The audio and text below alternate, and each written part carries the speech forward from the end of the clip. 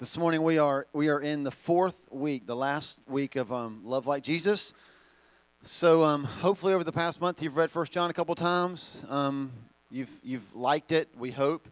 Let's just see if we can recap real quick. I feel like I haven't seen y'all in forever. At least 2 weeks, right? It was pretty awesome. Is that what I heard? It's pretty awesome me not being here for 2 weeks. Wow, thanks so much. Phil, come preach. Phil did good last week, right? Yeah, he always does good. So, okay, here we go. Let's just recap. Okay, week 1, we found out that if we can't love like Jesus if we haven't first been loved by Jesus. A lot of people try to love just for love's sake. That's why Hallmark makes lots of money. But it is impossible to truly love if we don't know Jesus. So our hearts get broken no matter how hard we try. We cannot offer the depth of love to the world that Jesus did if we have not first experienced it ourselves. Do you ever feel like the church is like a bunch of used car salesmen? Do you ever feel like that? When you talk to people about Jesus, like they're looking, not that you are a used car salesman, but they're looking at you like you're a used car salesman, right? That's one reason why the church has lost a lot of relevance in our society, is I think sometimes we're selling what we haven't bought, which is hard to hear, but I think that's the truth. And that's what we learned that first week. Second week, we learned that when we love like Jesus, we love others. This was the week we talked about not walking with the light, but walking in the light, right? Because if you walk with the light, then you get to control who we shine the truth on. But if we walk in the light exposes us all. Jesus is an equal opportunity exposer. Thank you for the 2 people that remembered.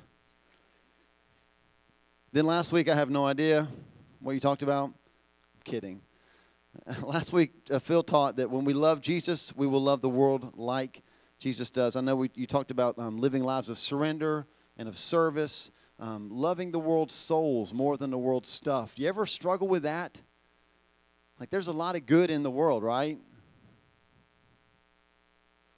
The Panthers won twice while I was gone. There's a lot of good in the world, right? Okay, just making sure. It's okay to enjoy that stuff. How many of you have stuff from the world that you enjoy? Raise your hand. TV, cable. Anybody have breakfast this morning? Okay. Yeah, there's lots of stuff in the world. It's all good. It's good to enjoy that. When First John says, do not love the world, sometimes we think, oh, so we can't love anything in the world. And that's what you talked about last week. It's more that we have a heart for their souls, right? That when I start to value the stuff I'm buying more than the person's soul that I'm buying it from, that's when there's a problem. And anytime you get gas, you know, how many times do I can't talk about you. How many times do I pump gas at my car? I go inside, if I don't do the transaction at the pump, I go inside and I'm paying for my gas, and I'm just happy I got gas in the car, but I'm not thinking so much about the person's soul that I'm buying it from. And then this morning we're going to talk about truth. You got your sheets? Yes? Anybody need a sheet? Everybody's good? Got a pen? When we love like Jesus, we will love the truth. Not only will we love it, but we will communicate it as well. This morning we're talking about becoming truth tellers. So here's the big idea. I'll give it to you first, and then we'll kind of work through it and see if it makes sense. When we love the truth, we will speak the truth. When we love the truth, we will speak the truth. 3 points this morning. Here's number 1. We must recognize the truth. 1 John chapter 4, verses 1 through 3. John wrote this: Dear friends, do not believe every spirit, but test the spirits to see whether they are from God, because many false prophets have gone out into the world. This is how you can recognize the Spirit of God. Every spirit that acknowledges that Jesus Christ has come in the flesh is from God, but every spirit that does not acknowledge Jesus is not from God. This is the spirit of the Antichrist, which you have heard is coming, and even now is already in the world. Listen, truth is not a feeling. Truth is not justice. Truth is not all the wrongs being made right. Truth is one thing. What we should say is truth is one person. Truth is Jesus. I love on Facebook. How many of you have done the like my status for truth or whatever? Is that right? And then like truth is, okay, here we go. Truth is, when I leave the country, the Panthers win. Right? So we were joking in the back. Like, pretty much I should just move to another country and they will win the Super Bowl. Right? Truth is, The wolf pack are terrible. And it hurts my heart to say that, but they've got nothing. Truth is, and then whatever. And they start filling it out. But truth is not a statement. Truth is a person. Jesus is truth, which is exactly what he's saying here. So many times what we think of, and I'm just trying to get you to think of it a little bit different. We think that truth is knowledge. So what we try to do is we try to learn as much as we can so that we're never in a moment in a conversation where we feel like, ugh, there's three people in the conversation and two of them know a lot of stuff and one's an idiot and I'm the idiot. Nobody likes that feeling, right? Nobody likes to feel like a sucker. Nobody likes to feel gullible, which is a funny word. And if you say it really slowly, it sounds like oranges. Go ahead and try it. If you say it slowly, it'll sound like oranges. Go ahead. Yeah. Good job. Got a few gullible people back here in this corner. It's great. They're going, oranges. No. The point here is that knowledge does not help us see the truth. Okay? Now, it's important to have knowledge, right? Nobody wants to be a dummy. But knowledge in and of itself will not help us see the truth. Not according to what John's writing. He's not saying, hey, learn all you can, know all you can, so you'll never be an idiot. And so that you can know that he says truth is Jesus. Seeing Jesus helps us know the truth. So John wrote to the believers that they could know immediately what was true and immediately what was not based on how they knew Jesus. Remember in the first week we talked about Gnosticism? Anybody remember that? No. Okay, so it's only been 3 weeks. Gnosticism. Yeah, 4 syllables. That could be tough for us here, right? Gnosticism. So let's lower it down to 2. Gnostics. Okay? So we talked about the Gnostics, and here's what they believed. They believed that the spirit realm was real and was pure, and they believed that the natural, material realm was evil and bad. And so that's one thing. That's not true anyway, but they believed that we can just focus all of our attention on the spirit realm, never have to worry about the material realm because this is evil, and nothing in this realm can ever affect this realm. Okay? Are you totally lost? So what they said was, there's no way that Jesus could be the Son of God. Because for Jesus to be the Son of God, he had to come from the spirit realm, which is totally pure, and he had to be in our world, which is totally evil, and God could never be a part of that because this world and this world can never come together. That's what Gnostics believe. Do you know that in today's society, there's a new movement? Everything's neo something, right? So there's this new movement of Gnosticism. At our church, one of the things that we value, we talk about the other 6, right? And what that means is Sunday's it's an important day, but it's the least important day of the week. We come to church, we worship Jesus, he fills us, but then he fills us so that we can go out on the other 6 days of the week and live that truth. But what do we see in our culture all the time? I do church on Sunday, and if I really, really love Jesus, Wednesday night. But the other times, I do whatever I want. And those worlds never come together. That's Gnosticism. That's a false gospel. That denies that Jesus came. Because Jesus didn't come to give you 4 hours a week. He came for the whole week. And so John says, truth is that Jesus was truly from God in the flesh. And if you don't see that, if you can't recognize that, then you're never going to understand truth because Jesus is truth. I read an article one time about a swimsuit model that was in Sports Illustrated's edition. And this guy was on the beach. He was the one writing the article. He's on the beach, and he noticed on the beach, like all these photo shoots, like, they got the lights, and they got these tents set up so that girls can change. And he didn't know what was going on. He's just a guy on the beach, and there's girls in bikinis, so he wanted to check it out, right? So he walks over, and he sees this girl sitting on the beach, just in this bikini, legs, crossed, just sitting there. She's reading her Bible. And he thought, well, that's kind of interesting, right? Girl on the beach in the bikini, reading the Bible. He's probably immediately thinking, Jesus, yes, you've blessed me, right? And then somebody said, it's time, and she got up and walked over and had her photo shoot. And he just said he couldn't get past how that just didn't seem like it went together. But see, in her mind, there's the spirit stuff, which is the Bible, and then there's all the other stuff, which is I'm in a bikini posing for pictures, causing men everywhere to stumble. But it's okay. There's not a problem. That's Gnosticism.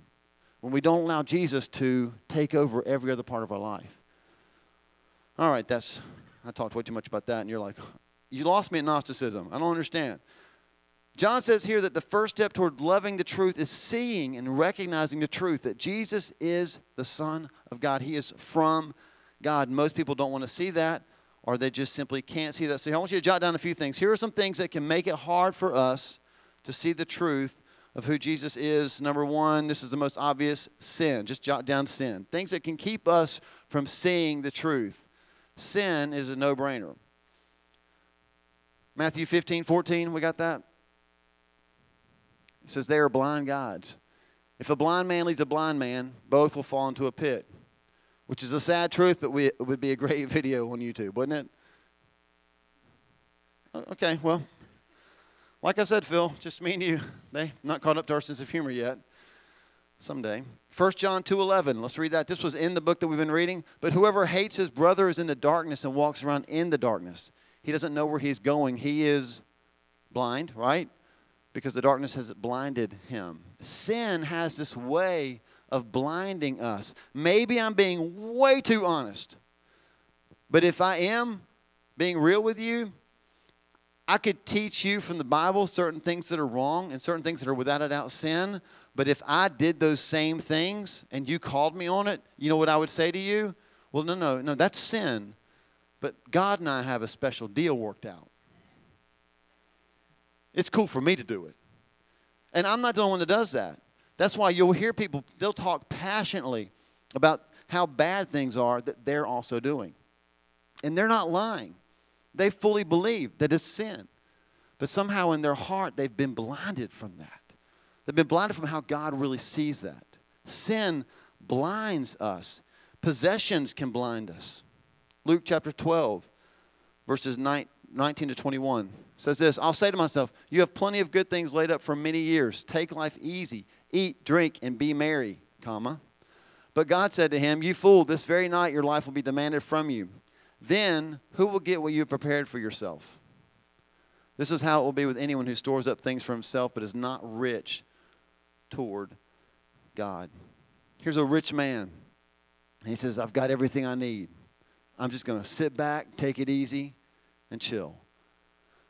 God said, you fool. So next time you call somebody a fool, you can just say, I'm just quoting the Bible, right? You fool. He said, you fool, tonight your soul's required. He couldn't even see that his soul was required of him because his possessions, his comfort, had so blinded him. Comfort is just another thing. That's the third thing that you can write down that can blind us. We're not put this on the screen. It's too long. But there's a story in Luke chapter 16, verses 19 to 31. There's a rich man and there's a poor man. The poor man's name is Lazarus. And during his lifetime, the rich man had all that he wanted and never thought about his need of Christ. And so when he died, he went to hell, and the poor man, Lazarus, went to heaven. And the rich man was in torment because then he saw that he needed Jesus. But he was so blinded by the comfort he had in this world. Look, can we at least be honest enough to say that's us? I mean, last night, I got home. Wendy went to bed at 7. She got up at 7 this morning. I didn't go to bed at 7, but I fell asleep at 7. In the chair, in the den, and Wendy's mom just was like, Paul, go to bed. Because I'm comfortable, right? And I said, I'm okay. She goes, no, I'm watching you nod off. You know, look like Dr. Shank on the plane, you know. He's got this big zebra thing, and he's like, you know, that's Dr. Shank on the plane. That's what it looked like last night. But I was comfortable, right? And I got comfortable, so my eyes closed. I mean, our comfort, and we don't even see it coming. We don't even see it coming. But the things that make us comfortable can blind us to really seeing Jesus. I don't really need Jesus. My life is good. Comfort blinds us. Pride blinds us. Proverbs 16:18 says, pride goes before destruction, a haughty spirit before a fall. Why in the world does pride lead to a fall? Because you don't see it coming, right? Pride is the very thing that what I've read so far, I've read 3 things. This is the 4th one that can keep us from seeing Jesus. Pride in our hearts is why we're reading those going, yeah, that's not me. Nah, I'm good. No, that's not me. Oh, man, pride is a killer. Pride, it keeps all of us from looking at this list and saying, oh, God, could that be me? And then Satan's the last one, because we should blame Satan for everything. 2 Corinthians 4:4, but this really is true. It says that Satan has blinded the eyes in this world of unbelievers. He's blinded their eyes. Sometimes we have blind spots because we simply didn't look hard enough. I know this is not going to make sense for any of you if you've not been to India, but can you imagine in India driving and not seeing your blind spot? I mean, it's nuts there. Even just in America, I'm not going to ask for a show of hands. You ever been in an accident and you're telling the police officer, I swear I did not see that car. And I looked and I didn't see it. Blind spots can be disastrous. Sometimes we have blind spots because we simply refuse to open our eyes. The good news is this morning that Jesus is the best at restoring sight. My prayer this morning is that some of you, maybe for the first time, will see Jesus clearly. First, you've got to recognize the truth. His name is Jesus. Here's the second one. We must receive the truth. This is kind of a bit of a no-brainer. Verse 4 says this, you, dear children, are from God and have overcome them, because the one who is in you is greater than the one who is in the world. Do you kind of see the shift of language there? We're not talking about knowing Jesus and recognizing Jesus, but now Jesus is where? He's in us. And that sounds weird, right? Like there's a big man that walked on this planet. He had a big beard. He wore a robe. He rocked the dress. And somehow he's in me. How did this big man get into me? This is what the Bible says. This is what happens when we follow Jesus. He kept through the Holy Spirit. He dwells in us. And the great thing is, he's greater than anything that we face on the outside. We've got to receive the truth. Most people in America recognize Jesus, but not everybody in America receives him. In fact, I'll go this far. Most religious people, they recognize Jesus, but they've never received him. Verse 4, he calls them children, not just friends. And what it means for us this morning is this. Some of us need to go beyond recognizing the truth, and we need to start to receive the truth.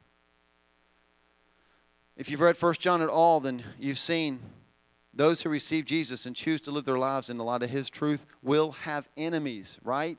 Those are the verses in 1 John that you read and you went, ow, I don't like this one. Apparently, there's people that won't like me if I follow Jesus. And what is the good news for us in that situation?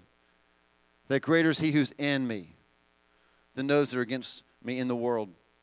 Jesus will always be greater than anything that we can face. We can't lose. Don't say anything to the person next to you. Just look at them. They are a winner, not a loser. If they're following Jesus, there is no way they can lose. And the moment that we begin to pull back because we might lose something is the moment that we stop recognizing the truth about who Jesus is. Let me say that one more time because you weren't listening. The moment we begin to pull back because we might lose things is the moment that we stop recognizing the truth about who Jesus is, because Jesus is greater than anything. And if I am following Jesus, if I have recognized him as truth and I have received him as truth, there's nothing I can lose that's of more value than Jesus. So the minute that I start to worry about what I might lose is the minute that I stop seeing him for who he really is. Philippians 3:8, Paul said this, that he considered everything a loss compared to what? The surpassing greatness of knowing Christ Jesus. That's a value statement, right? I mean, what are the things in our life that we value? Everything is a value. And what Paul's saying here is everything in this life, the good, the bad, the ugly, the wolf pack, everything in this life is outweighed in value by Jesus. And so if Jesus is more valuable than everything, if I lose everything, have I lost anything? No. Today is a good day to step into a life with Jesus that has a value greater than anything you've ever known. Here's number 3. We have the truth in us. Some of us at least do. Let me be very clear. Receiving the truth of Jesus is not saying a prayer. It is not attending a church. It is not memorizing 7 verses in the Bible. It is a life committed to following Jesus, to recognizing the truth of Jesus in every situation and changing my life, my heart, my attitudes in the light of that truth. And you're like, no, that sounds like too much work. It's not work at all. But the American idea of following Jesus is I will just follow, I'll walk, and I'll live, and I'll do what I want to do, and I will read the Bible, and it will go, you should not do this, and I'll go, didn't really mean that, I'll do it anyway. But I'm following Jesus. No, that's not following Jesus. Following Jesus, recognizing the truth of Jesus in every situation. God, what would Jesus have me do in this situation? We read the Bible. Oh, the Bible says I should do this. I don't want to do that. Following Jesus is when my life bows to the Bible. And I say, Jesus, I'll do it anyway. Because you are far more valuable than anything else. That's what it means to follow Jesus. I fear that many who think they're following Jesus are not.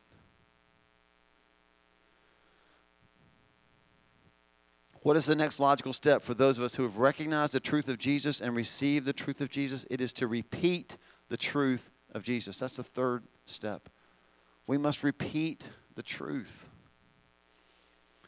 Verses 5 and 6. They are from the world. He's talking about the people who are against us. They are from the world, and therefore they speak from the viewpoint of the world, and the world listens to them. We are from God, and whoever knows God listens to us. Why do we listen to things? Because somebody is talking. See how he's changing the speech again? First he said, please recognize Jesus. And then he said, Jesus is not just something to be recognized, he's something to be in you. So receive him. And now he says, wait. People are listening. There's a lot of talking. Something's going on. A lot of talking. And if somebody's talking, then somebody's going to be listening. So who's doing the talking? The world's talking. Lots of chatter. And Christians should be talking about Jesus. We've received the truth, and now we repeat the truth. The bottom line is this. It is impossible to recognize the truth and receive the truth without repeating the truth. And now we've come to the part of the message that's going to get a little bit confusing, but bear with me because I was on a plane when I thought of this. On the way back from India, I watched this movie called In Time. Anybody ever seen In Time? Just by show of hands, I've never even heard of it. So here's the basic plot. Let me make sure I get this. I know it has Justin Timberlake in it. That's all I knew. So I'm watching this movie called In Time, and basically the plot is instead of having money, you have time. So time is the new currency, and everybody, if they pull their sleeve up, you can see like they got this digital thing on their wrist, which is weird, and it shows how many seconds and minutes and hours and days and months and years they have to live. So everybody knows when they're going to die. Are you with me so far? So the idea is everybody gets to live until they're 25. And at 25, I think you get given a year of time, and it starts to tick down, and you never age past 25. So it's kind of weird, if you watch the movie, like, Justin Timberlake's talking to his mom, and she's like the same age as him, and he's like, hey, Mom, and you're kind of, it's weird. Anyway, the time's running down, and I told you it'd be confusing. So he's trying to find out how to get more time. If you get enough time on your wrist, then you can live forever, you can be immortal, and you work, and instead of getting a paycheck, you get more time. You can steal, and you can steal time. You can borrow time. Are you with me so far?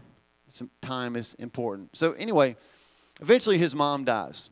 She's running towards him. He's running towards her because they both know that she's about out of time, and if you can grab her wrist and turn it like this, and somehow he can give her some time, and it's like 3, 2, 1, and she dies. And he gets ticked off because the world is unjust and they're raising the rates and it costs more time to buy groceries, yada, yada, yada. And they're doing it on purpose so that more people will die, so that the rich get richer, so that the poor get poor. Does this sound familiar, like any culture that we might live in? Okay. So he goes on his tirade. He goes to the wealthiest city because he somehow got given 100 years from some guy he killed himself and gave him his time. And anyway, I'm giving the whole story away. He goes, It was a 15-hour flight. Bear with me. So he goes to the richest place and he starts to gamble. Instead of gambling with money, you gamble with. Okay, good. You're following me. So he wins, and somehow he ends up with like more years than he could ever do anything with, and he starts giving money away, time away. He starts giving to people. Like they have this place. It's like a soup kitchen, but they don't give away soup. They give away. Right. And so if there's no time to give away, then people don't get any time and they might die. So the whole deal is not just imagine if your bank account went to zero, you're still breathing. But in this movie, if your time goes to zero, done. He's at this place gambling. He wins against the richest man in the world. And that man's daughter is enamored with Justin Timberlake because he's Justin Timberlake. But which I bet sounded really weird coming from me because I'm a man. But let's just continue. So they kind of become this Bonnie and Clyde. Carol's lost. We kind of become this Bonnie and Clyde of in this movie where they're going out and they're robbing. Eventually they bust into the dad. The dad owns all these banks. They bust into the banks and they take all these time, like you put on your wrist, you get more time. They take all the time. They start giving out to people for free. And it just wrecks the whole system. The cops are trying to chase them down because the cops are timekeepers. And they're trying to catch them and all this stuff. Anyway, at some point, he realizes it doesn't matter how much time I steal, how much time I give away, the people that have all the power will just continue to raise the rates and make people die. Because the rich get richer and the poor get poorer. And they're standing on this little dirt road and they're having this conversation. And the girl that he's with, his name is Will, she turns to him and this is what she says. Will, if you ever get a lot of time, are you really going to give it away? And he said, I've only ever had a day. How much do you need? How can you live with yourself watching people die right next to you? And her comment was this. This is what really caught me. We don't watch. We close our eyes.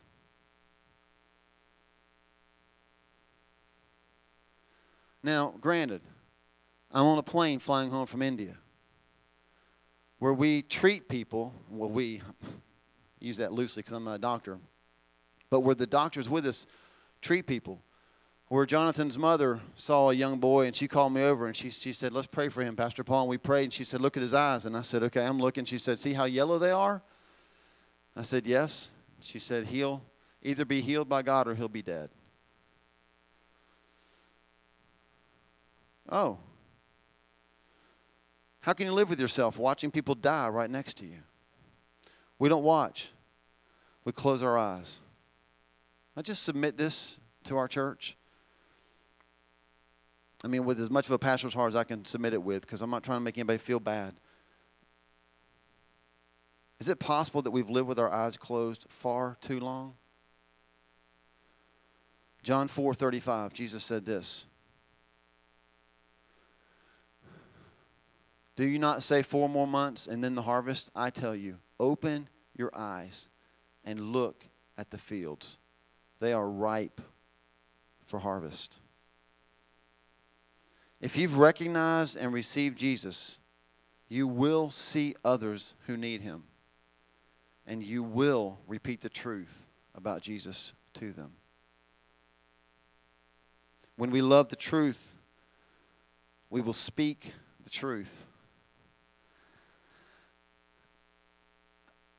I don't know quite how to say it, except I'm convinced that our eyes are full of ourselves. Not because we have money and India doesn't. This is not the India message, and there will be time later in the month for the team to come and present. I'm just talking about spiritually. Forget time on your wrist. Forget money in your wallet, and let's just talk about Jesus as the Savior of the world. And how easy it is for us to live our lives with our mouths shut and not share with people the truth about who Jesus is. How can you live with yourself watching people die right next to you? We don't watch, we close our eyes. Or is it that our eyes are open but focused on me?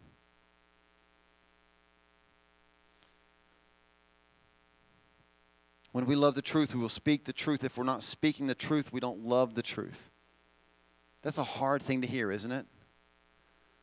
And that's one of those statements that like we hear it and we want to get mad because it applies. But all we can do is say, God, forgive me. Open my eyes. Help me to speak the truth. Help me to not be consumed with who I am and what's going on in my life and to be consumed with what others might need. Let me just share one more thing I learned in India as we're closing. And then we can repent.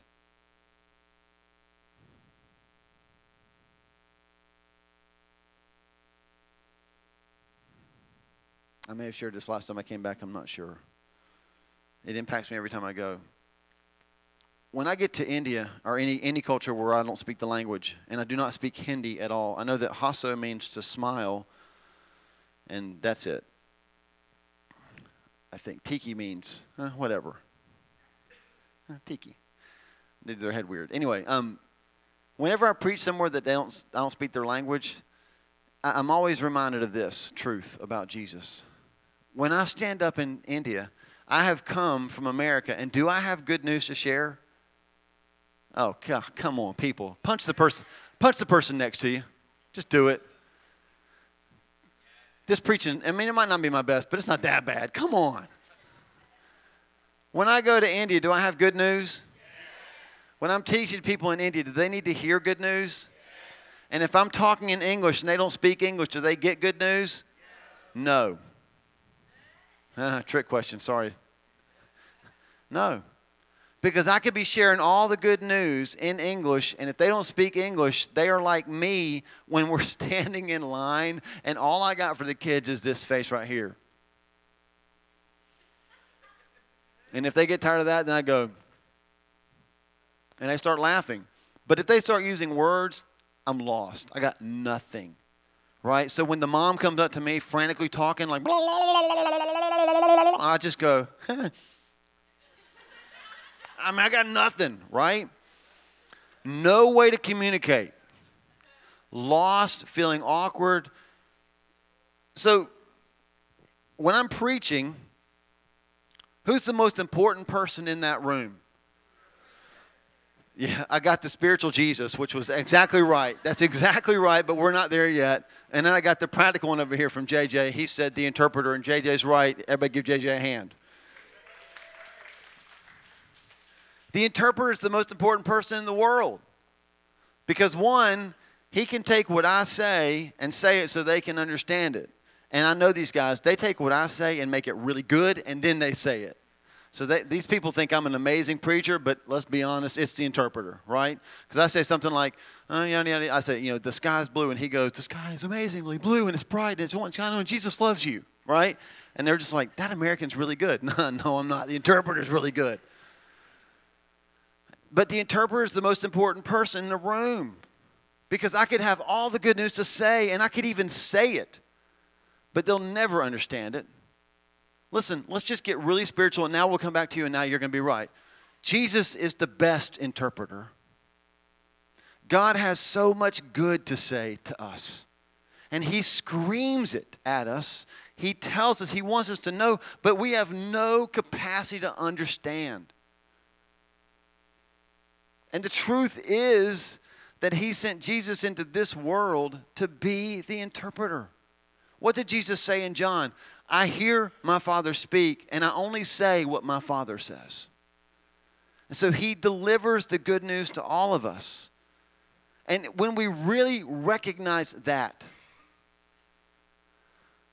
and we really receive that, what is the truth that Jesus is telling us from God? That he loves us, that he wants us, that he made us to enjoy him forever. And the bad side of it, that we messed that up. And that there is no hope of being restored to that apart from Jesus. And when Jesus hung on the cross, that was the greatest act of interpretation ever. And we miss it.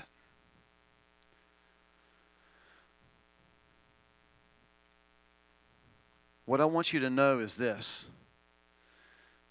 when you commit yourself to speaking the truth, I mean, some of you can communicate great, and some of you, probably like me, you just feel like I bomb everything. Somehow Jesus takes our best effort at sharing his love and his truth, and he just makes it better. And when you go out this week and you are so full of the truth of Jesus that you cannot help but repeat it, you might come out with blah, blah, blah, blah. And in the hearts of the people that you're talking to, Jesus interprets it to exactly what they need. And they fall on their face. They fall on their knee. They begin to make a change. They start to understand. They begin to recognize the truth. And then they start to wrestle with, do I want to receive the truth? That's the way the gospel works.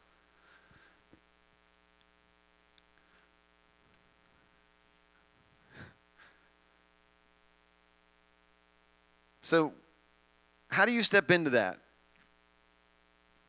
What do you do? Like, we're Americans, so we're already starting to think of the checklist, right? Number one is this, number two is this, number three. We just want to, what we're about at the gathering, we just want to invite you into the process.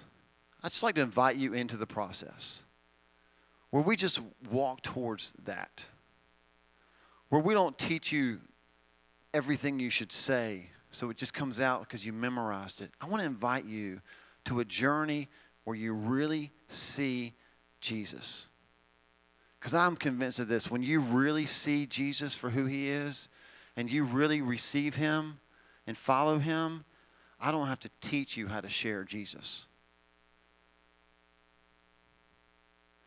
All right, I need you to answer this question with the people next to you because some of you need to smile or something. It's hard to look at you. What's the best news you've ever received? Tell the person next to you right now. The best news you've ever received. The best gift, the best anything. Go ahead. You have my permission. Talk. If you're a Gamecocks fan, it is that last night the Gamecocks won. Is that what you just said? Counteracts the bad news of last week.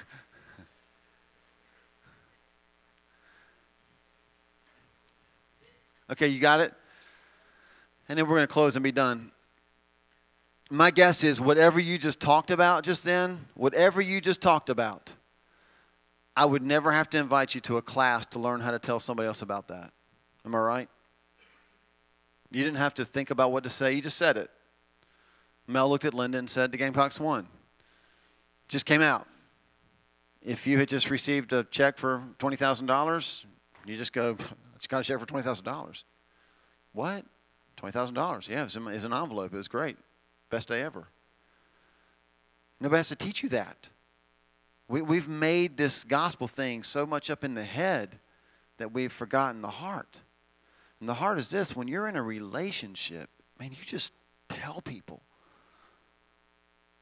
And my prayer for our church is that we would walk a journey where we just don't, I want us to learn, but we don't learn a bunch of stuff that we don't do anything with.